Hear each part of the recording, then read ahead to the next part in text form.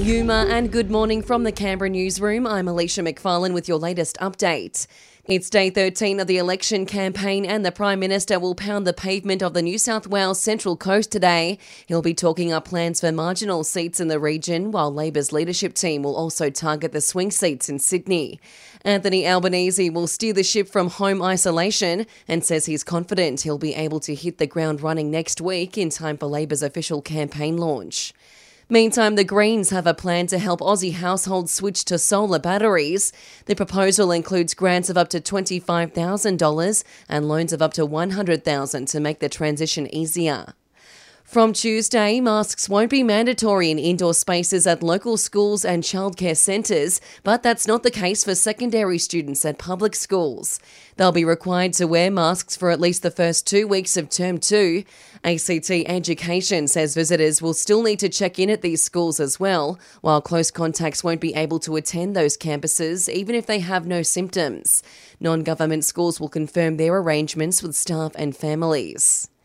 The parents of Madeleine McCann say they haven't given up hope she's still alive after a breakthrough in the investigation into her disappearance almost 15 years ago.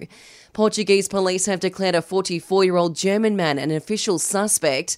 In a statement released overnight, Kate and Jerry McCann said even though the possibility may be slim, they're still hopeful she'll return home. And one of Mark McGowan's children has been hospitalised in a serious condition after contracting COVID. The WA Premier confirming last night his child, who is fully vaccinated, was receiving ongoing treatment. He tested positive himself yesterday. Checking sport now, another loss for GWS last night, defeated by St Kilda by 17 points at Manuka Oval. The Giants piled on the pressure in the final quarter, but the Saints held on to win 77-60. St Kilda's Josh Battle copped a nasty cut to the head, telling Channel 7 he knew it'd be physical. Yeah, it was pretty contested. They're always pretty contested, so we just had to crack in. It was pretty physical in that, but it was good.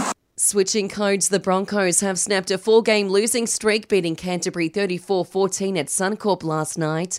And Brumbies lock Hayden Neville is set to make his first appearance since round 1 in tomorrow's clash with the Highlanders.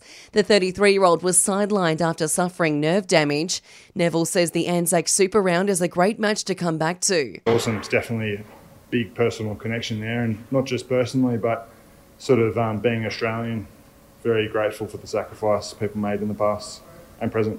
And that's the latest in news and sport. I'll have another update for you later this morning.